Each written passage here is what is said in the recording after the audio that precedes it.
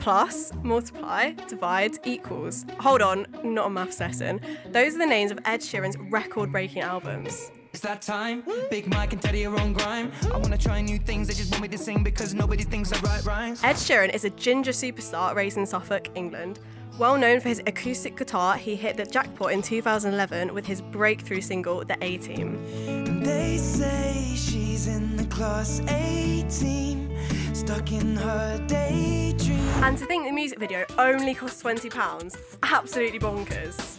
Ed went on to break more records in 2012, winning 2 Brits for his album, Plus. Now I'm in town, break it down, thinking of making a new sound, playing a different show every night in front of a new crowd that's new now. The man of many symbols continued to top charts, and this time in the most romantic way possible, on his 2014 album, Multiply. It's late in the evening, glass on the side, I've been sad with you. Leaving fans to wait for a while, Sheeran returned in 2017 with his most successful project to date, Divide, winning a Grammy, topping the charts in across all continents and listed as the 5th best album of the century.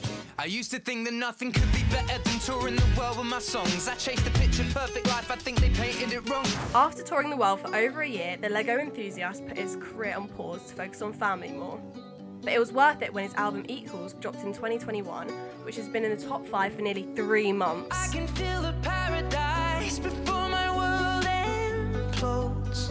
Now one of the biggest artists in the world, Ed Sheeran has really made it to the top, which is quite ironic considering he's terrified of heights. I'm in love with the shape of you. We push and pull like a magnet. You're listening to Youth Choice.